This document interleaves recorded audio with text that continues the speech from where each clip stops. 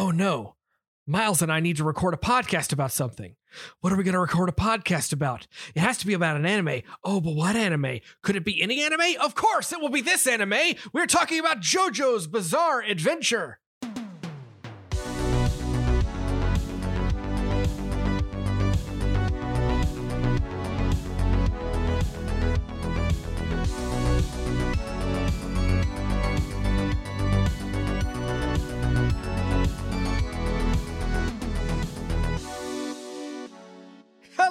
Everybody, and welcome back to your new favorite show. It was me, Drew, the whole time, and you're listening to The More You Nerd, where we are in the middle of Anime-pril, talking about the first 4 episodes of the 2012 anime series JoJo's Bizarre Adventure, based on the manga of the same name that started in the late 80s.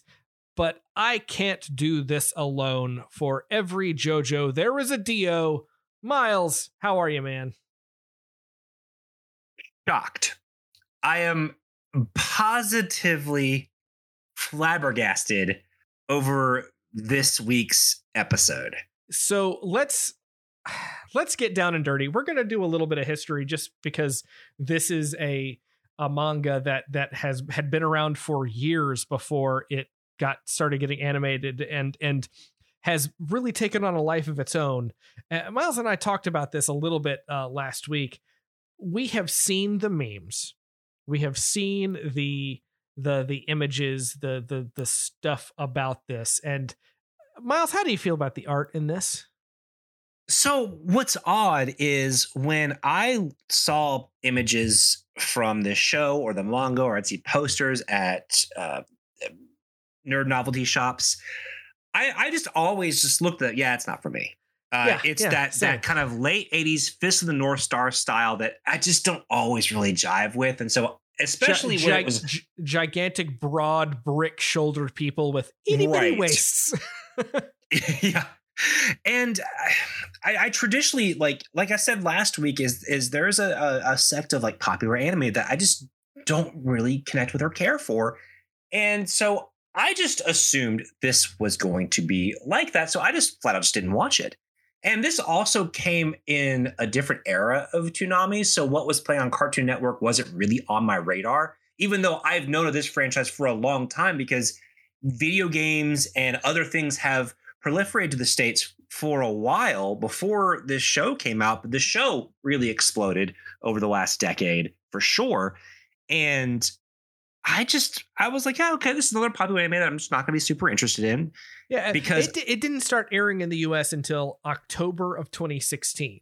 So even then, we are talking... it's definitely one of the newer ones on our list, but it felt like such a Toonami show. It felt like a Toonami show. It like the original manga started in 1987. What we watched for the first 4 episodes of is an adaptation from 2012 of a manga from 1987 that we watched, that we aired in the US in 2016, that we watched in 2022. Like, this is one of the wildest start to finish things that we're doing. And this show has one of the most evil characters in history, one of the most good guy characters, and everybody's huge, and you say that, but they are kind of standard, like late 80s anime good guys and bad guys. Sure. But, and I think Miles, we're dancing around this, but everything is stacked against this show when it comes to the two of us liking it. Yeah. And we have both said this to one another. When I'm watching the show, I'm like, I feel like everything in my body is telling me to actively hate this show. And yet my heart is like, boy, oh boy, am I loving everything right now. This show is great. And I struggle to explain why. This show. Well, this is going to be fun because, there are things that I can. So last week was a show that I didn't connect with, but I understood why it had a fandom. And so I expected to have a similar thing, but also to be like, oh, I was very put off by the art style. This is just not my thing. I was expecting a superficial anime in the way that I read Dragon Ball Z and have never connected with. And this even has similar, like, unsubtle storytelling conventions that Dragon Ball Z uses. But for whatever reason, this show does it so much better. Oh, there is zero subtlety in this show so far. You have characters that are literally explaining, like, there's a lot of ideas of show don't tell.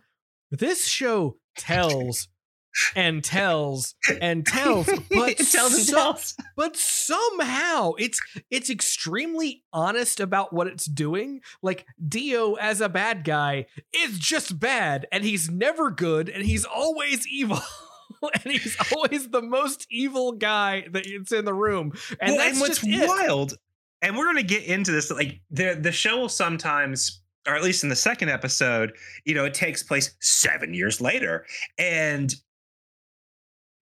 things happen where I'm like, what is going on in the cold open? Like, and it takes about 5 minutes. Yeah, let's save it. Save it. But so there is the aspect of that. I was so surprised how much this show just absolutely charmed and delighted me. Like, made my day better. But another thing that I thought I would hold against the show was its art style. But because of it being a modern anime, there are some things that just make this art style sparkle. And part of it is its surreal use of colors in certain scenes. And there is that, but even just the regular motion of these characters, just without everything being super scratchy for me. For whatever reason, that was always something that turned me off in late 80s anime. Again, like Fist of the North Star. Because this art style is very Fist of the North Star meets like Akira Toriyama's art style. But that is not my bag. You couple that with just some of the wild costumes that happen in this show. But the quality of the animation and the smoothness of how it's animated in terms of like how these characters are portrayed and how they move. Because the animation still looks like it has a little bit of a lower budget because everything's not always moving. It still just looks so good. And they take advantage of that art style in a way that works. And I think in a less artistic hand would have completely fallen flat to me. Yeah. Because that was something I expected to have the biggest grudge against. And I love the way this show looks. I can't explain it. Like, I really did not expect to be as into this as I am, and I want to watch more. I would not be surprised if there was not a long play of this show in our future. I am into this because apparently, Miles, and this is something that I talked to somebody about who was because it is somebody that I work with that's into anime. And he's like, oh, yeah, this show is great, especially when you get into this and this and this. And it's like, we're 50 episodes from what he's talking about, which is what most of the stuff that the show is known for, like when the show gets good, in air quotes, which I say out loud because Miles can see it. This show starts off but this show just amazing. I can't believe it. I cannot believe how much I like this. And I understand there's like a whole timeline of like different people of the Joestar family and stuff. But honestly, the way it's sounding is like this is basically an unofficial Castlevania anime. Yeah. Okay. So let's talk a little bit about the background and let's get into episode 1. So JoJo's Bizarre Adventure started in 1987. It is a manga written by Hirohiki Araki, and it follows the members of the Joestar family. Starting with the Phantom Blood arc, which is what we were watching adapted, Jonathan Joestar, which takes place in late 1800s England, as Jonathan, who was the son of a wealthy landowner, meets his adopted brother Dio Brando, who is the son of we'll get into that when we get into the episode, who's the son of a vagabond thief from London, and things ensue. I'm not exactly sure how to say it, except there is a stone mask that gets involved that is very important to the plot of the rest of the campaign. And as the volumes go on, the next volume is Jonathan's grandson, and then Joseph, and then it's Joseph's grandson, and then there are a whole bunch of other takes that are, some are illegitimate children, some are other members of the Joestar family that all seem to have a name that could be shortened to Jojo. So like Jotaro Kujo, who is sort of he's the star of the third arc, Stardust Crusaders, which I think is known as the most popular arc. It's the longest running. It's the one that it ran from 89 to 92 in the manga. It's the one that where all the stand powers are introduced, which are kind of one of the iconic things of the series. But yeah, we haven't gotten there yet. We are back. We basically just got introduced to Hamon. Yeah. So and like the episode we watched, like Jojo is like just kind of learning how to use it. Yeah. So let's start with episode 1. It's 1868.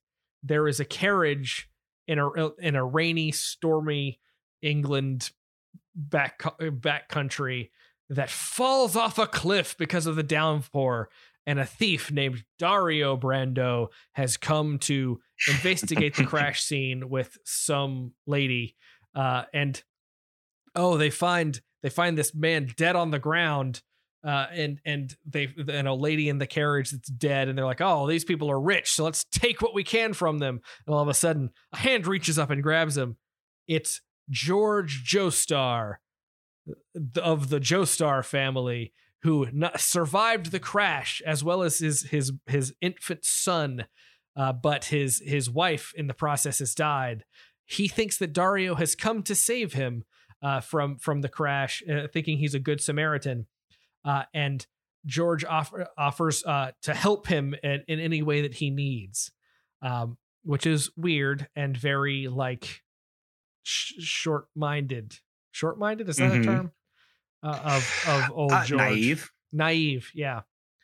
So we flash forward 12 years later to see that there, we're in London, and we see this young man named Dio Brando, son of Dario, who is arguing with his father, who is seemingly on his deathbed, and as Dario, an alcoholic, yelling at his son. And as he passes away, he gives him a letter, says, take this to George Joestar. And there's a lot that happens in these first 5 minutes of the show. And they talk over almost all of it. But then we get to basically the crux of it.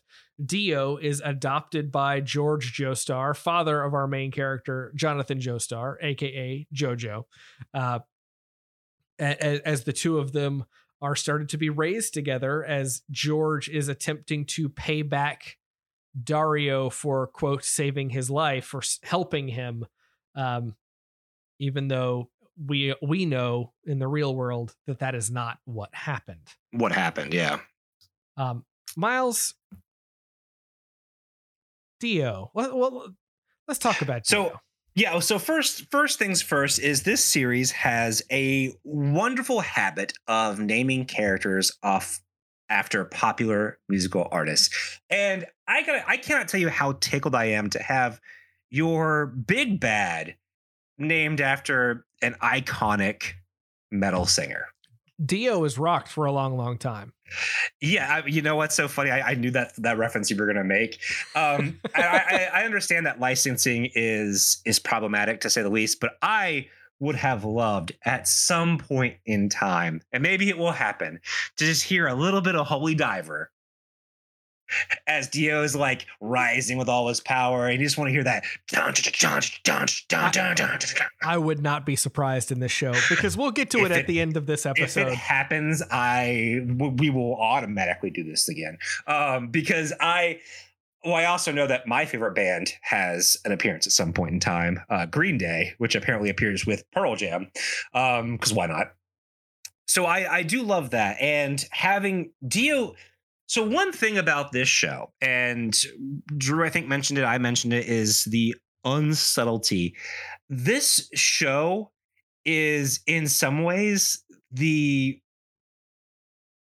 a living representation of what people think about anime. And I mean that with all the love in the world, but like, if you remember any stereotype you've ever seen. So the stereotype that I think Miles is referencing is, think back to when people described anime, and I'm going to call out Speed Racer specifically. Where every time where they were just trying to match the lip movements and say things, but not outside of that. Even when it's like, every time Racer X from Speed Racer came on, there was this little side bit of, it's Racer X, who unbeknownst to Speed is Speed's older brother, Rex Racer, now operating under the secret alias of Racer X. Like, they just explain everything. It like there was a either on camera or off camera narrator talking about exactly what is going on, even though we're watching it, even though we're seeing it happen. They're still explaining every single moment of the show. And the wild thing, because there are moments. So in the second episode, I mean, we don't have to go beat by beat. I do want to talk about the first episode because I want to get to a crescendo moment about when I realized that I loved this show, because it happens in the first episode. So basically, I was a little trepidatious because so when we're introduced to Jonathan Joestar, he sees this girl getting picked on. He tries to help her, gets the crap kicked out of him. And then he's like, I don't need your pity. I was just doing the gentlemanly thing, and just being just a real prick about it. And I was like, well, I don't really care for this character. All right.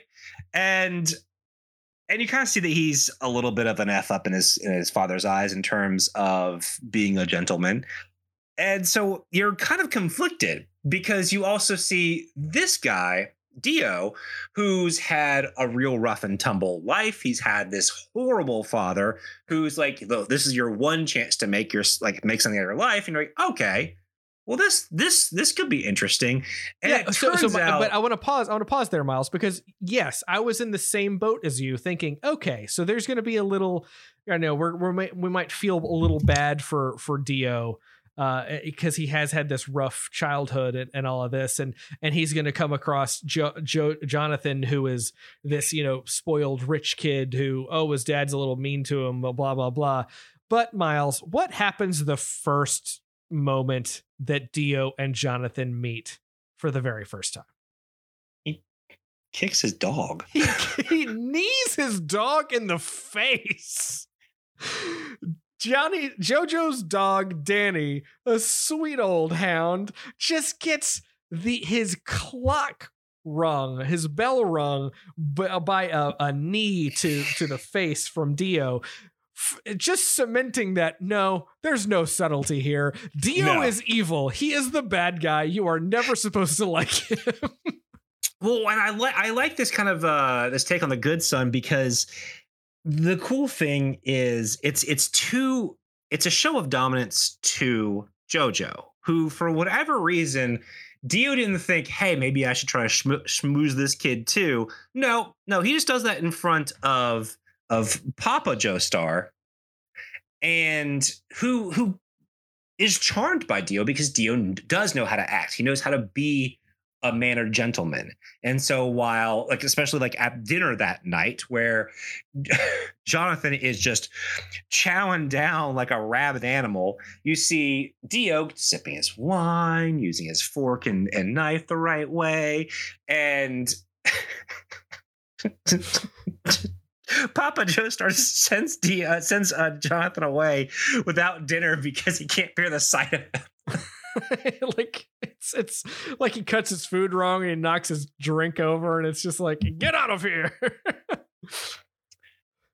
But between Dio and Johnny, there is a clear animosity that I kind of expected this to be an ongoing kind of a small game that Dio would play. No, not even a little bit at the beginning. It is just constant, like, no, you and I are not friends.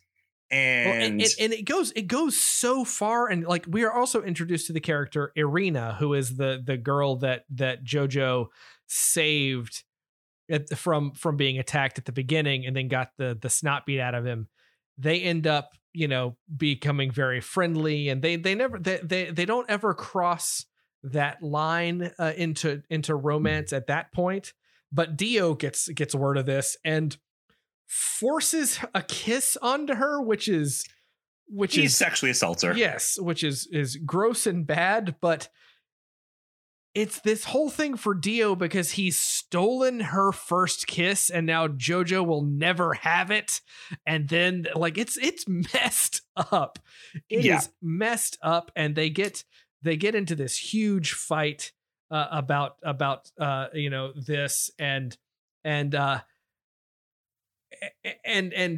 Jojo finally beats up Dio, finally overpowers him and beats him in a fight, and then gets yelled at for overdoing it by his dad. Yeah, and then what does Dio do? Yeah, kills the damn dog. He kills Danny the dog. I did not need that. No, and then after all of this, Miles, I'm just like, what am I watching here? What happens? I hear a very familiar tune. Oh.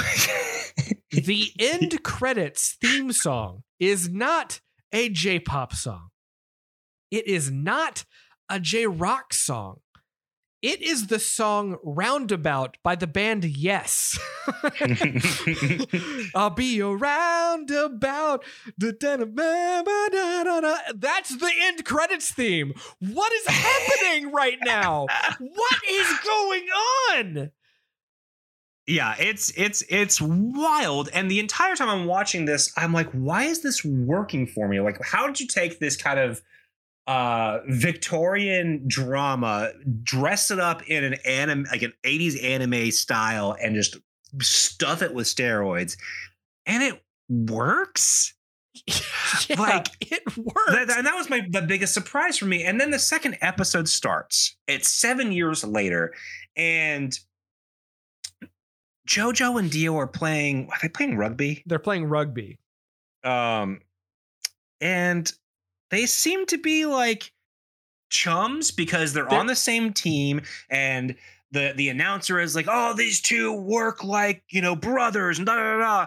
And I'm just like, what is going on? And they lead this on for a little bit until we get that internal monologue. Well, so this is what I love about the show. They give us about 2 minutes of this rugby match where they are like brothers and they're friends and they're like, yeah, and they do this big high five after they win the rugby match, which is the final match of the season as they're both graduating from school, and like Jojo he's got 4 dudes on him that are trying to take him down, and he's still moving, but he sees Dio's open and he throws the ball to Dio, and Dio runs it through, and they're like, great run, Dio. Your speed has never been matched. He's like, but I never could have done it if you hadn't held them all off. Yeah.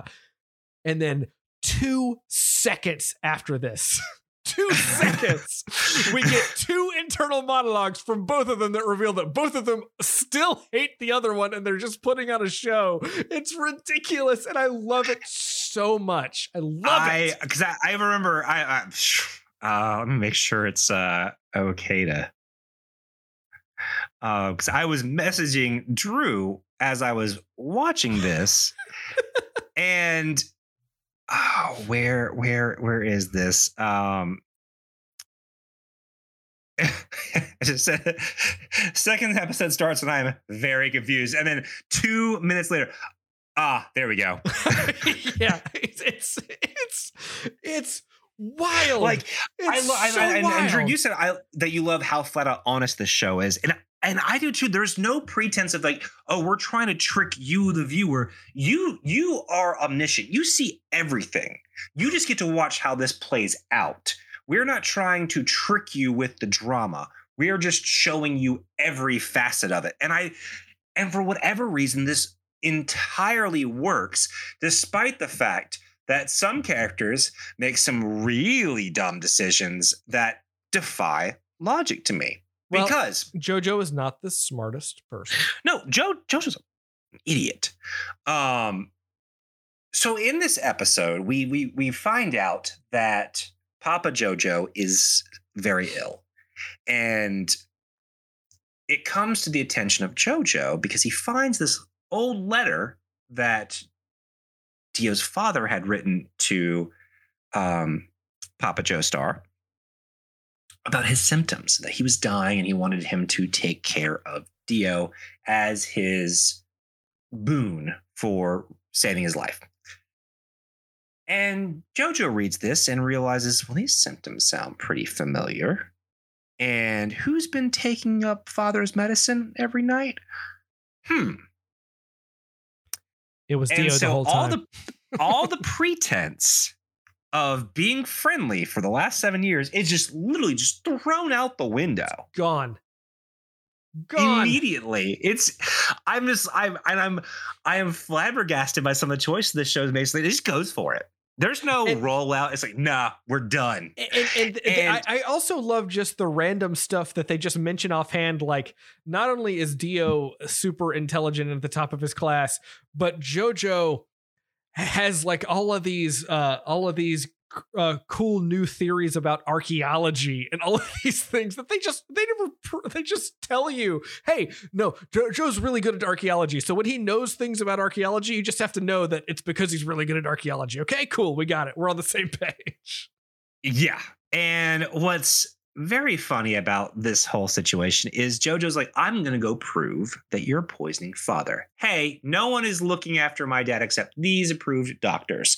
And then futzes off to London. Now, old London town. Drew.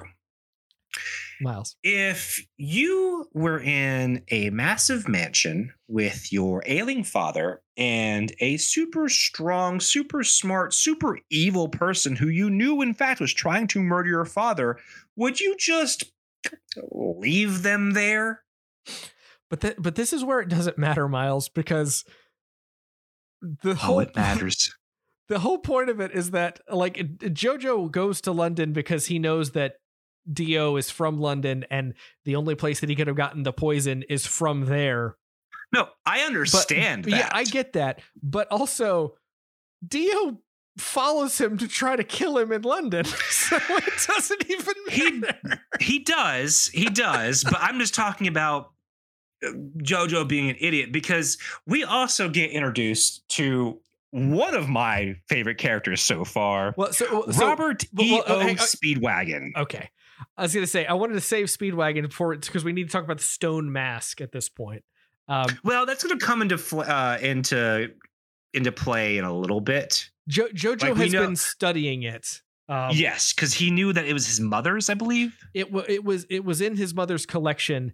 And when at the end of episode 1, when Jojo and Dio are fighting, Dio's blood gets on it, or Jojo's blood gets on it. I forget whose blood gets on it.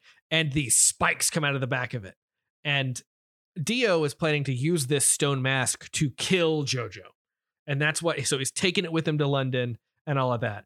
Meanwhile, in London, on Ogre Street, Jojo is accosted by 3 men led by Robert E.O. Speedwagon. REO Speedwagon. They just call him Speedwagon. I love it so much. I certainly love it more than I love REO Speedwagon. I'm so into this show, Miles. I'm so into this show. It's phenomenal. And this is a character who is part of this street gang that tries to kill Jojo. And they are or Speedwagon is so overcome with his morality that because so Jojo easily overpowers them in the fight. Speedwagon tries to use this razor blade hat a la like a Peaky Blinder or an Odd Job from James Bond. So yeah, it's a combination of the two. and throws it at Jojo, and Jojo survives the attack and does not kill him or his two cohorts that are trying to kill him. He just leaves them alive. And we learn that Speedwagon has trained himself to be able to sniff out the good people from the bad people, because you have to be able to do that when you live in the dark streets like he does. And just suddenly decides, no, this fight's over. This man is honorable and good, and not only are we not going to kill him, we're going to start following him around and being best friends with him. Yeah, and I love this so much. And we didn't mention, so Jonathan Joestar, Jojo, is voiced by Johnny Young Bosch Johnny Young Bosch has made himself a very respectable anime career as a voice actor. Yeah, he was but he will forever be known. And Trigun. He was in something recently that we just watched. He's been in many things, and he was supposed to be in Greenville last weekend, but he had a family emergency. Because I was very excited to meet him. He was also Adam Park, the second Black Ranger in the Mighty Morphin Power Rangers. And then our good buddy Dio Brando is played by Patrick Seitz. And Patrick was in something that you love very much. Do you know what it is off the top of your head? I don't off the top of my head. I didn't do this. He's JP in Redline. Oh, that's why the voice is so familiar. He's also been in a lot of stuff. Yeah, I'm sure. That one's everybody in this, like Irina that we talked about. She's Fujiko in the Lupin the Third stuff. She's Kawakami the teacher in Persona 5. Like, these are some working actors. Oh, like, yeah, no, I mean everyone in this show is an anime actor. But I saw, I mean, Johnny Young Bosch, like forever will always, my first thought will be, oh, he's Adam Park, even though the man has had such an incredible career in voice acting. And then Patrick Seitz, because we did Redline last year for anime and became one of Drew's favorite movies. In fact, we did a separate podcast about it with our friend TV's Travis on What You Haven't Seen. I knew you would be tickled to death that JP continues to shine his light on the anime world. Well, I mean, Speedwagon is voiced by the guy who voiced Full Frontal in Gundam Unicorn and is the voice of Shar Aznable in Gundam The Origins dub. Oh, cool. I still haven't seen The Origin. I feel like you told me not to. I can't remember. I didn't tell you not to, because it's really good. I think what I tell people is don't start with The Origin, even though Origin. Okay. I mean, I've seen the other stuff. You've seen the original series, so that's not going to matter for you. But Origin is one of those things that there are references that, like the prequel trilogy, and everyone watched the prequel trilogy in Star Wars before the original trilogy, because they reference stuff from the original trilogy in a way that's like, oh, look at this. Origin does that. But anyway. Well, and the funny thing is, he's also in Redline. Oh, I'm sure he is. I'm sure these are all the same studio that are doing all this stuff. But anyway, so back to episode 2. We're only episode 2. There's the other two really go together. They do. They do pretty well. But these two just had such a cool, like, because they were both different, and it got into something that I traditionally, because this is this JoJo has a reputation of being ongoing because the manga is still going. And the anime, as far as I understand, is still going, is it not? I think the last season was in 2001.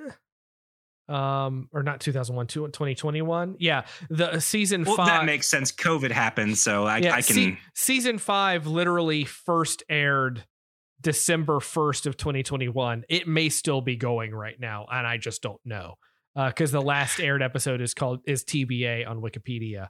So, oh no, so the most recent episode in Japan aired March 26, 2022. Yeah, so it's still very much ongoing. So, and as you know, my big thing is that kind of shonen, ongoing, never ending, kind of soap opera-y sort of stuff, just it does turn me off a little bit, mostly because I don't want that to be my entire anime consumption. And for a lot of shows that were being released, on Toonami or into like American television, were shows like that. And what's so wild to me is that this show, in some ways, is indicative of everything that I do not want in an anime, and somehow is a show that I love and adore so much after 4 episodes. I love that it is kind of a, you know what I'm going to call it? Like an anime Dark Shadows for me. Well, it's anime Dark Shadows because of the next scene that happens. Well, there's that in too. Old London town. but the thing was, Dark Shadows went on for like 100 episodes before they even introduced a vampire. So really? or probably I think maybe 300 episodes. I never watched the old Dark Shadows show. That's this is giving me an idea for a whole other... That could be fun, but that could be a dangerous road to go down. But I like where your head's at. We'll talk about that. But so I am super into the fact that the 4 episodes we watched are not an entire arc. We watched 4 parts of a serialized story, not unlike last week's Inuyasha, but unlike Inuyasha, I didn't want this to end. I just they also just cram a ton of story into these episodes. It's because subtlety and nuance are out the window. So you were just getting pure, uncut, just story. Yeah, there is always someone talking on screen in these episodes. And so I gotta say, and then we'll get into the last 2 episodes, because the last 2 episodes kind of are together. I think that 1 through 3 follow one sort of starting arc, and then 4 starts the rest of the story. But I mean, I can see that. I don't necessarily agree, but I see what you're saying. So Dio has come to Old London town to put the stone mask on Jojo and kill him. He gets accosted by a couple of drunkards on the street, and because they remind him of his father, he picks a fight with them, kills one, and throws the mask on the other one, which gets doused in blood, and the spikes come out of the back of the mask and seemingly kill this dude. And he's like, "Ha, yes, excellent." But then the guy starts moving, and he gets up, and now he's got fangs, and he attacks Dio, and Dio is about to get killed because the dude stuck his fingers into his neck, and he's like sucking his essence out. And all of a sudden, the sun rises, and this dude disintegrates into dust. Yes, the mask is not a murder machine. The mask makes vampires. Mm-hmm. And I really like this take on vampires. It's half traditional and half I'm going to do whatever I feel like as a storyteller. And you know what? I respect the hustle. Yeah. So episode 3 begins shortly after this. Dio has returned to the Joestar estate.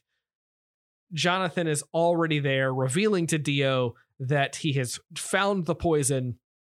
He has given his father the antidote, and all of the police are there to arrest him. Dio picks a fight and is quickly cut down by all of these folks, but the mask is also there. Dio stands up. He's now a vampire. No wonder he's in so much of this show, because he's an immortal vampire.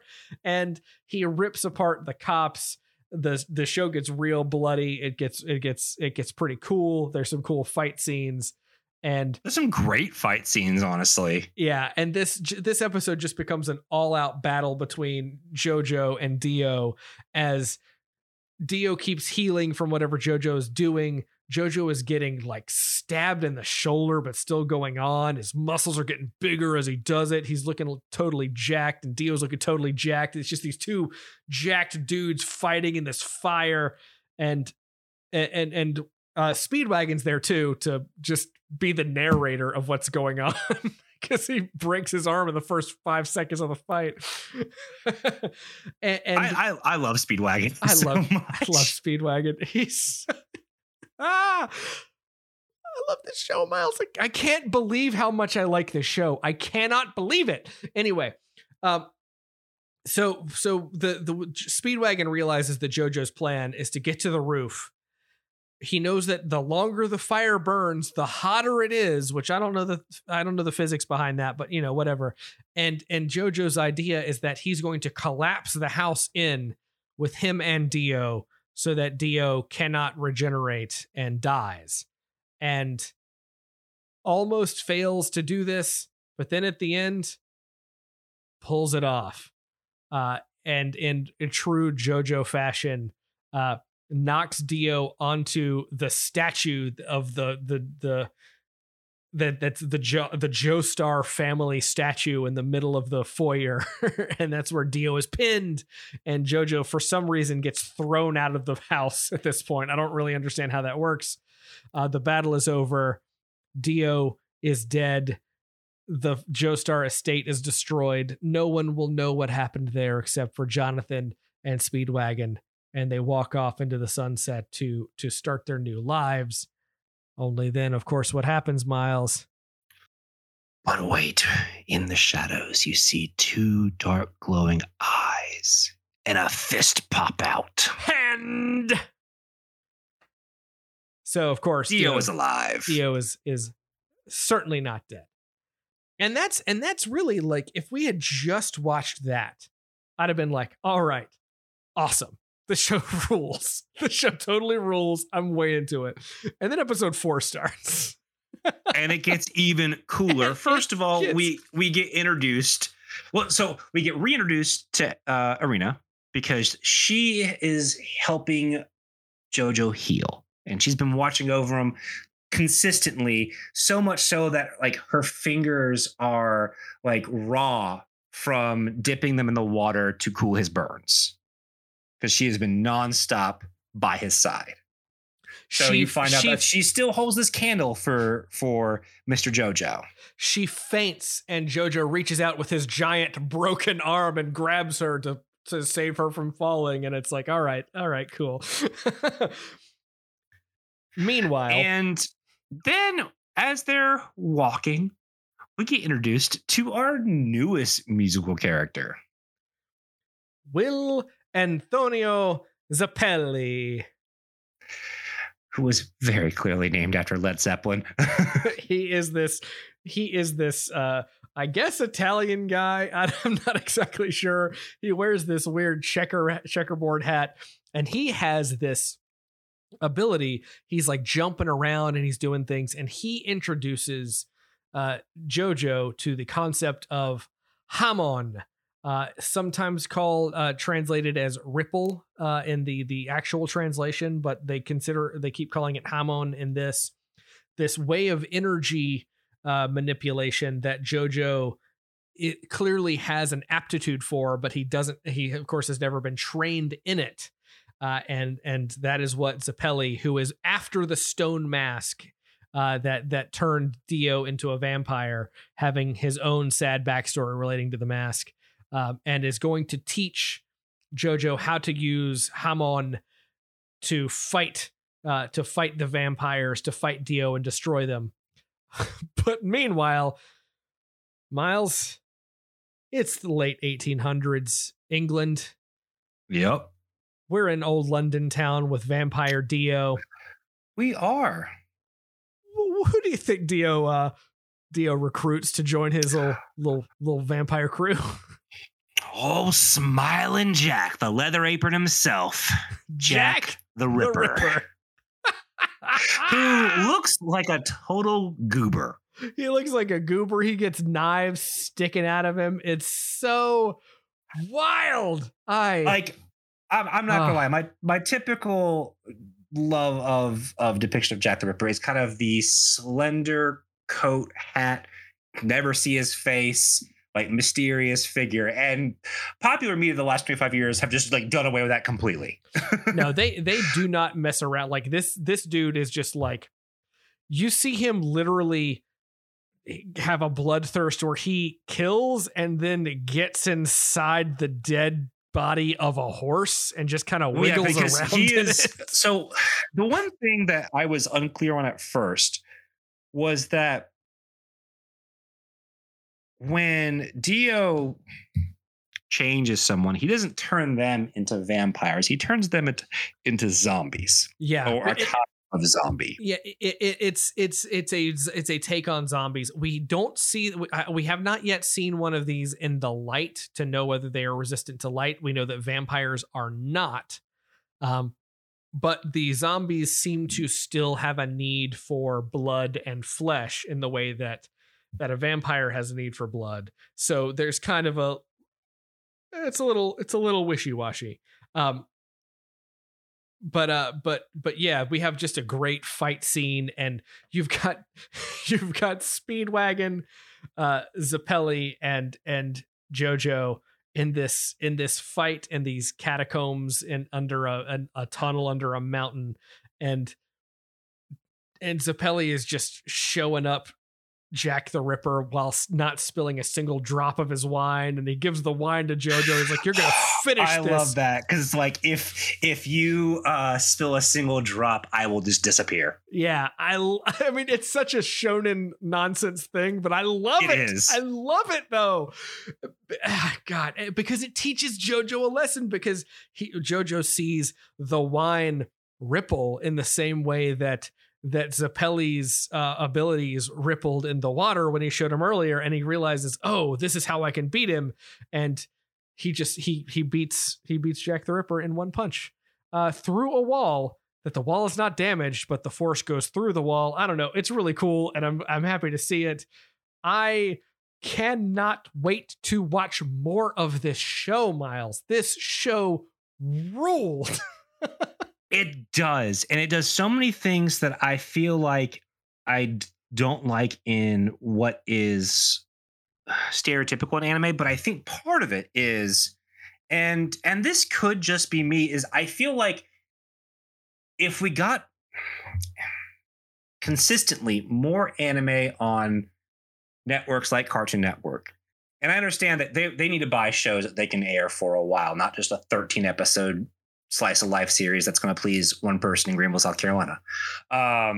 But I feel like if there's a more variety in the kind of anime that we had gotten in the early 2000s, when I was watching more anime or trying to watch more anime and having to go to Best Buy or Suncoast or the comic book shop to find different things that weren't on TV, I think I would be more inclined to give shows like this a shot more often if that wasn't the only flavor we were getting at a certain time. And I think that's why I have this kind of hang up about, I'm sure I'm not going to like this. I mean, at the same time, I say that, but like, I still was talking about how I didn't connect with Inuyasha because of its style and storytelling, but that's not Inuyasha's fault. I also saw why it was popular and why Cartoon Network played it for so long. But with this one, I immediately was like, this is not for me. 100%. It is a highlight of everything that I dislike about anime. And in some ways it is, but it's like, hey, what if those things you dislike about anime are done to the nth degree really well, and in a way that is absolutely shameless, knows it's absolutely shameless, and begs you to have fun in that shamelessness. Have fun in the shamelessness. That is a phrase I've been trying to figure out, because I was talking to my wife about this, and she's like, "You're sure you like this show?" I was like, yeah, I do. It's wild.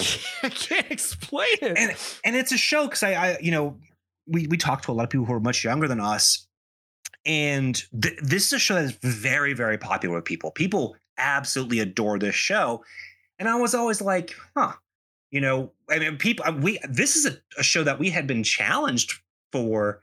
I'm pretty sure if we look at our email, there's been a challenge for this show probably since 2014. I'm sure.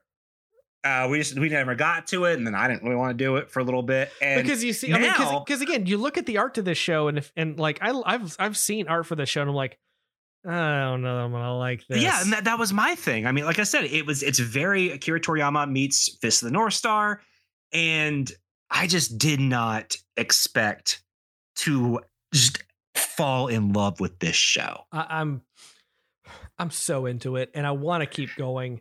I'm looking at literally like 100 and 100 and some odd episodes. You know what else about this, because of the modern animation, and I think there's a lot more computer stuff involved, but the high use of color and the blacks of the border of the characters and stuff are so defined in a way that a lot of anime kind of shies away from now. It's a lot thinner lines, want us to look a little more realistic.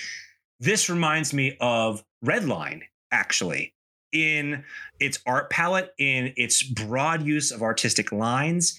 And so I think when we were watching some of those more surreal scenes of some of these fight scenes where everything's like purple and stuff, I feel like Redline really informed why I like this show. Well, and there's also like whenever a character is like paused for a second as they're doing an internal monologue, there's this like mosaic pattern that shows up on the screen. And it's like, I thought I was going to hate that because I've seen this pattern in still images it's done from the this show. Like Warhol kind of style that's so wild. You know what? It works, man. It works.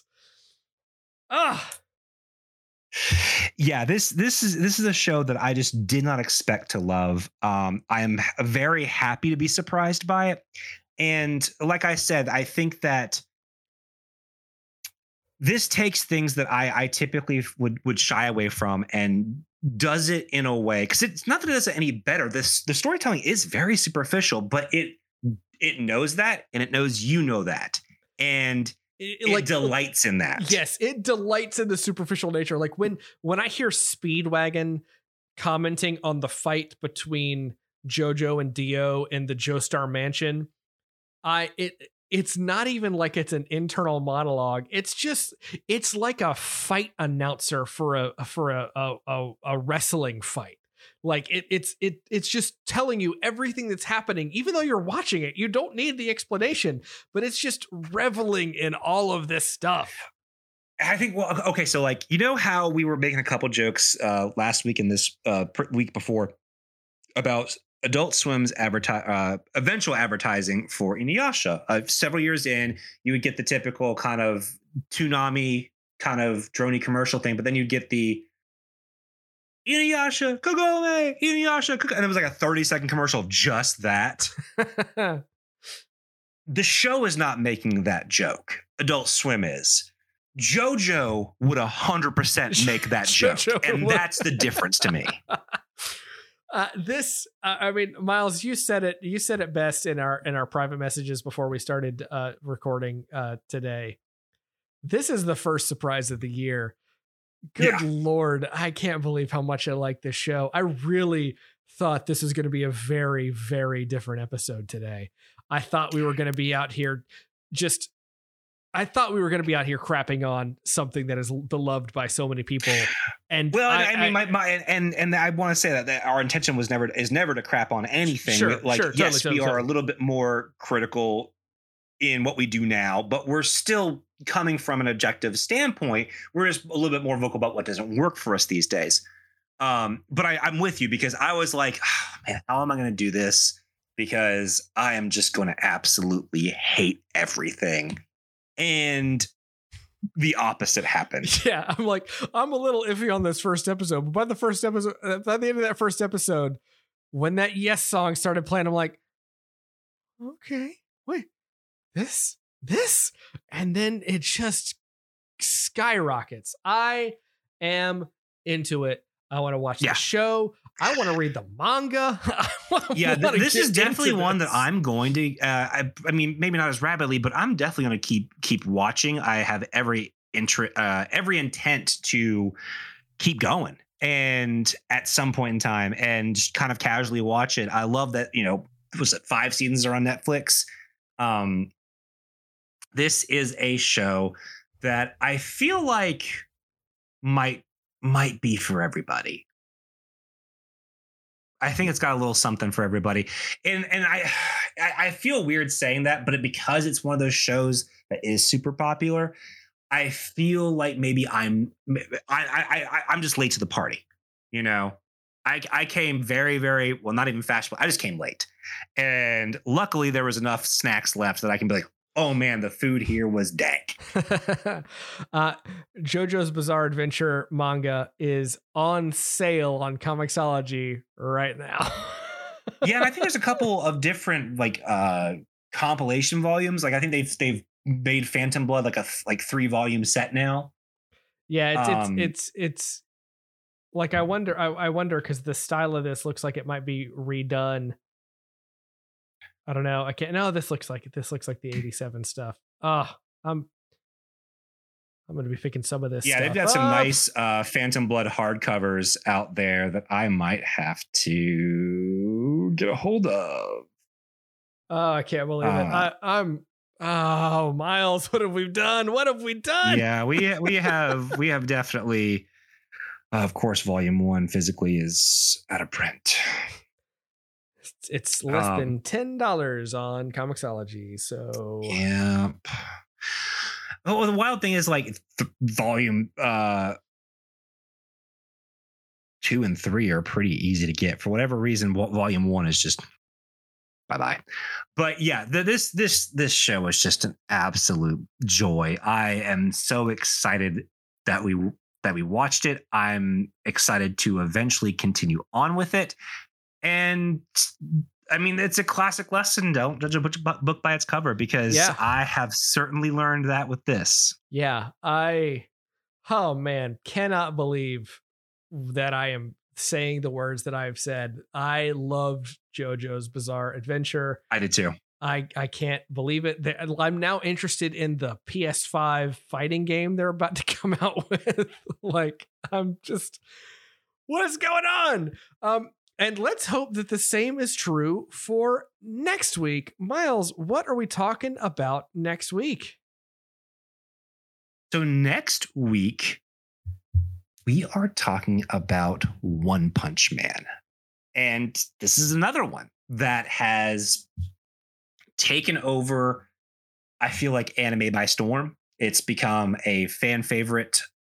I remember Alex DeCampi telling us that we needed to watch it. Yeah. Or maybe it was back when there was just the manga that we needed to read it. But this is a show that is, from what I have come to understand, a Japanese anime / manga take on the American superhero and deconstructing that. And I am really interested to see where that goes.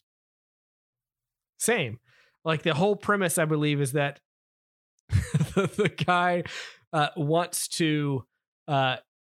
doesn't want to lose a fight, so he trains hard enough so that he can beat anybody with one punch, just because he wants to like over level like you do in a game. And I love that whole concept. Yeah, it's the absolute. It's a very, very cool concept, and I'm really excited to watch it, because this is one that I've actually meant to watch. It's one that I thought sounded interesting and something that I was glad to get popular, because I know I've sounded like a broken record about not liking some popular anime, but that's not. I mean, it's not that I'm against popular anime. I have a Fullmetal Alchemist tattoo. We talked for 3 months about Cowboy Bebop. I've got plenty of popular anime. It's just that some of the stuff that got popular here just didn't connect with me. And so I'm really excited about utilizing what has been anime and what will be anime next year, but is this year Anime-pril, utilizing this to give stuff a shot that I had neglected. Yeah. I'm so glad about this. I just wish I had more time to dedicate to watching all of this stuff. Me too. My gosh. Time. But with that said, this is where we're going to end this week's episode. Sorry, I was a little distracted there. I was buying a manga on Comixology. And my password wasn't working. So, I've bought the JoJo Volume 1. So here we go. With that said, if you would like to reach out to us, you can find us at themoreyounerd.com, where you can find this episode and all of our past episodes going back 10 plus years.